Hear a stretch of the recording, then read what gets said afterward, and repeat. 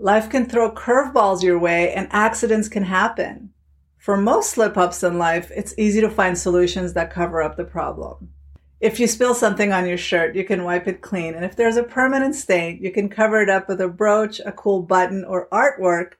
But for major professional, personal, and behavior problems in life, a simple cover-up won't cut it. Hi, I'm Dr. Nafisa Sikandri, a holistic and integrative psychologist specializing in anxiety-based disorders. Today I'll be talking about understanding your behavior and slip-ups at a deeper level in order to create lasting change in your lives. Yes, cover-ups may work for a stain on the rug, but not for problems in your life. So instead of looking for an easy button or a quick band-aid, you need to focus on getting rid of the problem at the root. This requires you to go deep and address your inner issues. When it comes to understanding our behavior and figuring out the reasons we do what we do, we need to understand the many layers involved. In therapy, we call it peeling the onion. An onion has many, many layers, and we won't get to the core unless we peel all the layers first. For some issues, the layers are few, but for the most complex issues, we have many layers to peel through in order to get the root of the problem. Usually, the top layer involves how we explain our behavior to other people. This is the most simple layer and the easiest to process. The middle layers are how we explain our behavior to ourselves. These layers can feel a little heavier. The bottom layer, the core layers, are the heaviest and most difficult to see because they're related to the deeply rooted reasons for the way we behave. These layers take time to get to and require you to first process the top layers and move them out before you can have access to the lower layers. These layers are the deepest layers and are the foundation of your behaviors.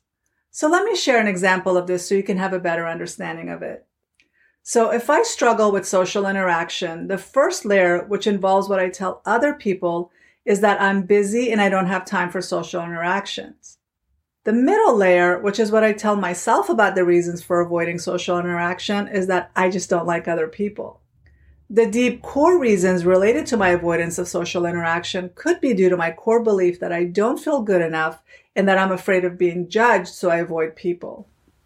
By understanding the multiple layers involved in our behavior, we can focus on treating our issues at a deeper level instead of the typical superficial level. Addressing your inner issues is not only freeing, but it also allows you to create meaningful solutions. For example, if I have a deep-rooted fear of being rejected and feel everyone has to always like me or else I'm not happy, the superficial and surface solution might be to keep my relationship superficial. But the real solution, the solution that'll create long-term change, is to become comfortable with my fear of rejection and get comfortable with the reality that I will not be liked by every single person, and that's okay. I know I don't like every single person I meet, so it's okay if I'm not liked either. I also need to understand that the people I like the most are the ones that are the most authentic and real. I need to be more authentic and real to attract those quality people in my life as well. Learning to become comfortable with all of your emotions, whether positive or negative, is the real solution. This realization can help you to love yourself regardless of how you're feeling. It can also teach you that it's okay to be sad or angry and that these emotions aren't permanent. Learning to become comfortable and at peace with your emotions can also teach you to associate negative emotions with emotional growth rather than fear. Many of us would rather ignore or avoid negative emotions and experiences because we don't know how to fix them, but being open to the experiences allows you to come up with creative solutions, which may take a little time and effort, but feeling empowered is so worth it. This doesn't mean that you'll always feel in control or feel good, but it means you won't fear negative emotions. You may not always have a solution, or your fear might be very valid, so the only real solution may be to just be aware of your emotions. So if you want to have a deeper understanding about your behavior, you have to ask yourself the real questions.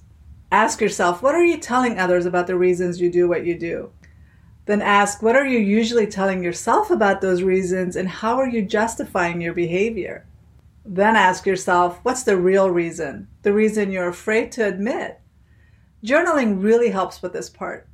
Allow for the real layers to show up without judgment or criticism.